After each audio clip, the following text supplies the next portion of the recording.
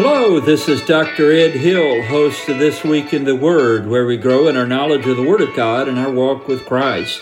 We're glad you joined us for this episode of This Week in the Word at dredhill.podbean.com. The title of today's episode for Sunday, April 24th, is Truth for Tough Times. It's Complicated. Wow. What in the world could that be about? Well, we're going to be looking at some very troubling issues that trouble people inside the church and even outside the church today to see if we can begin to understand how to respond to these issues and handle them the right way. So let's go to the book of 1 Timothy chapter 6. And we're only going to look at the first 10 verses today of 1 Timothy chapter 6. You will remember, if you've been with us several times, that the Apostle Paul has written this letter to his friend Timothy that he had left as pastor of the great church in Ephesus, which is now in modern-day Turkey. And Timothy had a big job on his hands. His job was to keep the church focused on the Lord Jesus Christ, on the Word of God, and reaching people with salvation's message. That is a large, massive task. And yet Timothy was running into some problems, and we've already enumerated many of those, but we see today that evidently there were problems concerning the value system by which the church operated within a pagan world, the issue of societal transformation, the response of servant leadership, which led to spiritual influence, obviously in a positive way. So what exactly was happening that caused the Apostle Paul to write this part of 1 Timothy here in chapter 6, verses 1 through 10. And actually, I want to say we could have taken basically the entire chapter under this title. It's complicated because it's not neatly divided in the chapter, but I just picked verses 1 through 10 to deal with part of it today, and maybe we'll entitle the next episode, It's Complicated Part 2, or It's Complicated Again. Maybe something like that. Well, I want you to know, when we think of a value system, societal transformation, servant leadership, and spiritual influence for the cause of Christ, of course, I want you to know that the Christian church modeled it all in the first century, and to a great degree has modeled it throughout church history. Have there been lapses and failures? Absolutely. We're not going to argue about that. But by and large, sincere Bible-believing followers of the Lord Jesus Christ, with every fiber of their being and the grace of God, have tried to operate by God's value system in a way that transforms society through servant leadership that has a deep, profound spiritual influence on a pagan world. So let's read in 1 Timothy chapter 6, and let's look at verses 1 and 2. Let as many servants as are under the yoke count their own masters worthy of all honor, that the name of God and his doctrine be not blasphemed. And they that have believing masters, let them not despise them, because they are brethren, but rather do them service, because they are faithful and beloved, partakers of the benefit. These things teach and exhort. Now, let's just stop right there. Can you guess what the problem was in the early Christian church that had to be properly dealt with and the right responses needed to be there? Well, let's look at it again. Let as many servants, this is the idea of a slave. Let as many servants as are under the yoke, and that has the idea of they're under rigorous, hard service. Let as many servants as are under the yoke count their own masters. You know what that word means? It means master. It means like slave and master. Count their own masters. That is, they're to consider their own masters. They're to view their own masters as what? Worthy of all honor. Are you kidding me? Absolutely not. This is the word of God. Let as many servants as are under the yoke count their own masters worthy of all honor. Why should they do this, Pastor Ed? It's simple. Right here, when you see the word that, we're going to see the purpose. This is a purpose clause. That the name of God and his doctrine be not blasphemed. That means spoken against, denigrated, ridiculed, put down, dismissed, is basically what we're talking about here. And so that's talking about people who are Christians, yet they're in slavery, literal slavery, and their masters are not Christians. Nevertheless, they are to count even those lost, unsaved, pagan masters worthy of all honor. That is the idea of respect. They are in charge of them, so they are to respect them. Why? Because they like it? Absolutely not. Here's the reason: that the name of God and his doctrine, that's the word of God, the teaching of the word of God, be not blasphemed. And then he says in verse 2, and they that have believing masters, so that's how we know verse 1 is about those who are not believers yet. Wait a minute, Pastor Ed. Christian people had people who were slaves that they owned? Apparently so. And they that have believing masters, let them not despise them. Don't look down on them, because they are brethren. They are brothers in Christ. But rather do them service, because they are faithful and beloved, partakers of the benefit. These things teach and exhort. All right, let me start answering some of your angst about these two verses. I know that some of you are just thinking, this is insane. Who would submit to slavery? All right, let's break this out. Historians estimate conservatively, so it could be a lot higher than this, that as many as 60 million plus people in the Roman Empire were slaves, literal slaves to someone. Let that sink in. Almost everybody was a slave to somebody. Some of the somebodies were not Christians, some were. Now listen carefully to what we're saying here. This is just how society was when the church was born and people began to place their faith in the Lord Jesus Christ. As some of these servants, these slaves did, they came to faith in Christ, and yet they served under sometimes brutal masters. Nevertheless, they would have the right attitude and consider them or count them as worthy of all honor. Why? Basically as a witness, that the name of God and his doctrine be not blasphemed. I mean, you don't want unsaved pagan masters who own slaves saying those worthless Christians, they're just nothing but trouble. Why would that master ever come to faith in Christ? You see how that works?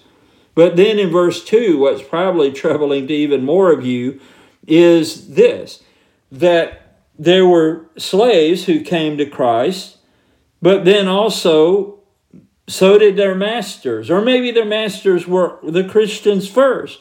So now you've got two Christians involved in this situation, the slave and the master.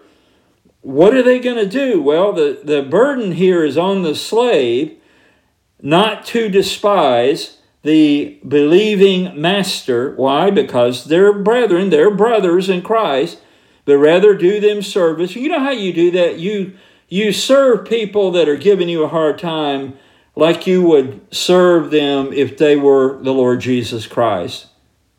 Think about that. And that's taught in another place in the New Testament, even for those who don't deserve it.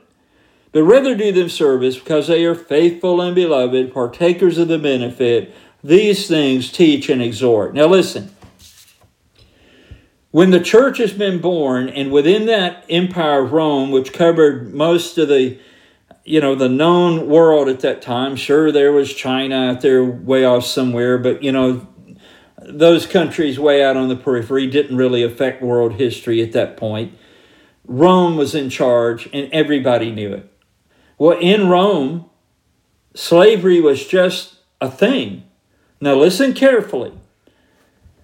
One of the greatest courses, actually two courses, they were companion courses I ever took in college, was titled African American History from Jamestown to 1865, I think it was. And then the second half of that course, I took these in a summer semester.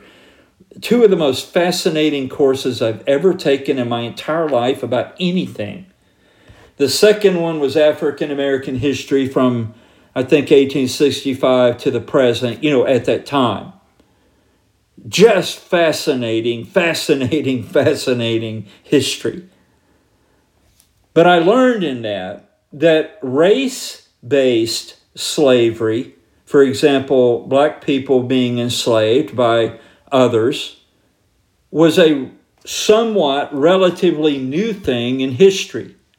And it came from the Spaniards, that idea of being race-based. And that started with Muslim tribes, Islamic tribes, who followed Muhammad in Africa, who were themselves black, but they enslaved other warring tribes they were at war with and sold those people into slavery. So that's relatively, compared to world history, that's relatively not the norm. Let me tell you how most people were enslaved. It didn't have anything to do with race, primarily through the bulk of world history. What it was based on is we beat you in war. You, regardless of color, are now our slaves. And entire nations and populations were enslaved to other countries because their country lost a war. You know this. And so when you think of slavery here, it's not primarily based really at all on race. It's more about position, wealth, and all of those things that go with that. And obviously, once that got started among the Greeks and in the Roman Empire, regardless of race, if your family was in a class of slaves, you were born into it, you would go into that, live it, and die in it. That's just the way it was. Now, right now, I know what some of you are thinking. Well, but that's just wrong. Let me ask you a question. Have you done anything to solve all the societal ills that are around you today that you and your family were born into? I hear a deafening silence. Of course not. You were born into the world that you live in or have lived in the 20th century, and hopefully now you're living in the 21st century. If you're not, there are major issues happening. But we can't fix the entire world we're born into. Sometimes we just have to deal with life as it is. But the beautiful thing that didn't stop the Lord Jesus Christ from saving people who are in slavery this way, and it didn't stop the Lord Jesus Christ from saving pagan slave masters. And you know what happened when this began to occur? Here's what happened. the value system of the Roman Empire began to change. Not all in a day, not in 1 week, not 1 month, 1 decade, or even 1 century. But over time, this began to transform the Roman Empire, and eventually was born what we would call Western culture. You know, that Western Civ, hey, hey, ho, ho, Western Civ has got to go. Well, Western Civ is what gave us a world without slavery within Western civilization until they fell into the trap of the Spaniards and America and all of that. All right, so, but note that it was the Christian church and its new value system keyed upon what God thought that allowed this societal transformation. Did you know that even in Western civilization, with the scourge of slavery that began to crop up there later with the colonies and all of that, did you know that it was deeply disturbed spiritual Christians who were bothered by this, like William Wilberforce and many, many others, who led in the abolishment of slavery, for example, in England. And eventually, of course, it took a civil war, but eventually the abolitionists won even in America, and almost to a person, probably literally to a person, they were moved by the scriptures, the word of God, that this was an evil. It was wrong. So the value system of Western civilization was completely reoriented toward God, which produced societal transformation. And it happened because there was servant leadership from these saved slaves, and then their masters became saved. You see, they couldn't just let the slaves go. This would have created massive, crazy problems within the Roman Empire. Eventually, all of this fell apart. But the gospel was not stopped from reaching people, even in a very less than desirable situation. And many of these slaves were able to lead their unsaved masters to Christ. And I'm confident that that greatly changed how they were treated by those new Christian masters. And I want you to think of it this way too. Either in the Roman Empire and in Greek culture, either you were born to the wealthy class, the business owners, the rich, the aristocrats, so to speak, or you weren't. And if you weren't, probably that meant you were a slave.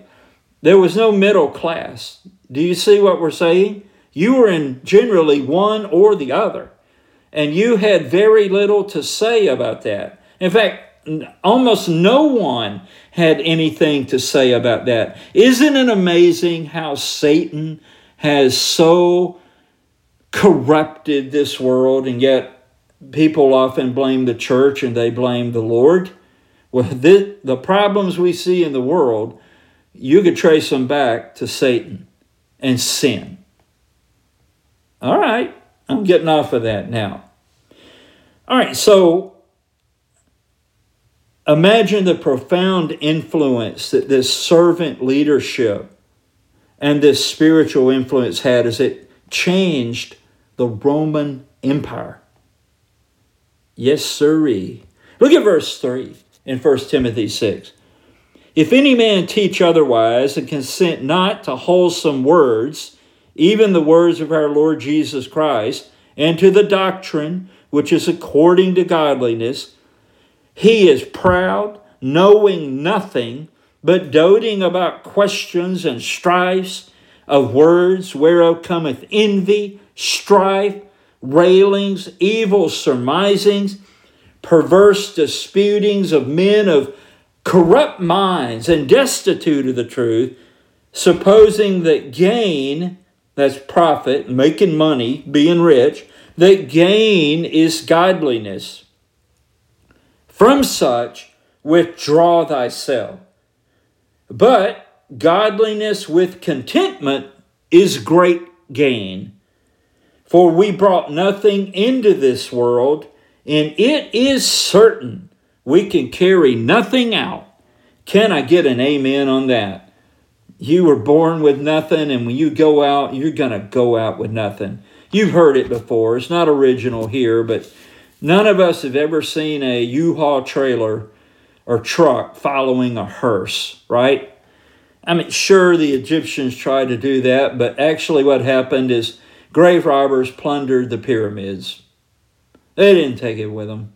Nobody does. So if money has got a grip on your heart, let it go. Because you will not take with you what you think mistakenly that you own. You and I do not own anything. Amen. Verse 8, and having food and raiment, that's something to wear. And having food and raiment, let us be therewith content. Somebody asked one of the richest people in the world many years ago how much money was enough, and his answer was, it was very telling, just $1 more. Think about what that meant for that person and their soul. There was never enough. They never had enough. They always had to have more. For we brought nothing into this world, and it is certain we can carry nothing out. The Spanish had a saying that funeral shrouds have no pockets. Yes, sirree. And having food and raiment, that is something to eat every day and clothes to wear. If that's all you have, let us be therewith content. You can be happy, contented with just that. You know, it is advertising and our own inner greed and discontent that trick us into thinking, if I could only have that item, that product, that service, this or that thing, then I would be happy. No, you wouldn't. You are either contented inside with who you are and who you are in the Lord, or you're not. And that's the truth. What you have or own cannot add to that nor take away from that true inner spiritual joy that is not dependent on the circumstances around you and around me. Now look at verse 9. This is where Paul is going with this. Again, we're talking about it's complicated. Verse 9, and they that will be rich. And let me read that a different way. And they that will be rich. Have you ever known anybody whose stated passion, what drove them, it was their first thought in the morning and their last thought at night, and they dreamed about it too. And they always talk about it, and all their actions are about this. Have you ever known anybody that was determined to be rich? I mean, materially, financially. Nothing wrong with trying to do your best, earn a living to support yourself and many others, called your family, and to help others by giving. There's nothing wrong with that. And God may enormously bless you. But when you sit down and calculate how to get more and more and more and more money and things, you are a destitute soul. There's something wrong with you inside. But they that will be rich fall into temptation and a snare and into many foolish and hurtful lusts or desires. You know, that strong desire for things and, position and power and pride, wealth and all of that. Let's reread this. But they that will be rich fall into temptation and a snare and into many foolish and hurtful lusts. Watch this. Which drown men in destruction and perdition. For the love of money is the root of all evil.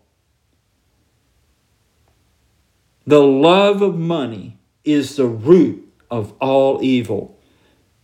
Everything that people get into can be traced one way or another back to love of money, of gain, of wealth, however that might be defined. For the love of money is the root of all evil, which, while some coveted after, they had to have it and more of it, which while some coveted after, they have erred from the faith, talking about the Christian faith, and pierced themselves through with many sorrows.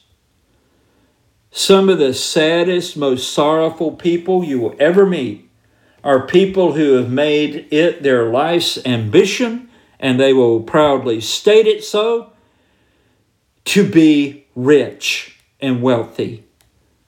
And you know what happens? Their soul becomes cankered or tarnished. Even if they profess to be a Christian, you will be shocked where this journey takes them at the end. And especially if they're not a Christian, this will keep them from Christ. Amen. As we think about It's Complicated, I'm reminded of that painting, which I'm sure you've seen. If not, Google it. It's often called popularly The Scream. And it was painted by Edvard Munch in 1893. And basically, my way of putting it is it describes what someone feels like in the world they're in when nothing makes sense. Everything's crazy and it's so complicated that all they can do is cry out in utter desperation. Well, it's complicated, but Jesus Christ came to bring the solution. You know what the solution is? It's Him. He's the solution.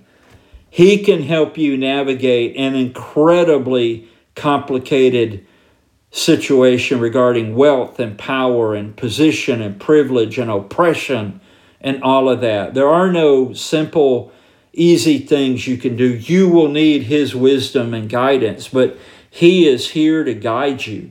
More than that, Jesus Christ is here to save you. So if you feel like that painting, The Scream, it's time for you to turn to Jesus Christ to solve the complicated problems for you and lead you and save you. I want you to call a number. I'm going to call it out twice. 877-247-2426. 877-247-2426. I want to encourage you today, with Jesus Christ as your true, real Lord and Savior, you can know for certain how your eternity will turn out, and you can be contented with Him here in this life. Instead of continuing to follow Satan and being condemned to an eternal hell, you can start following Jesus Christ and be welcomed into heaven eternally, and also have His peace here in a very complicated world. You could also go to chataboutjesus.com to learn more. Remember that Romans 3:23 says, "For all have sinned and come short of the glory of God." Romans 6:23 says, "For the wages of sin is death, but the gift of God is eternal life through Jesus Christ our Lord." I hope that you will turn to Christ today. If you already know and live for Him more intensely today than you ever have. Thank you for listening to God's Word at This Week in the Word. Share it with someone. Like this episode. Subscribe to the podcast and be notified automatically with every new episode. Thank you for listening. I will share with you again in the next episode. Bye-bye.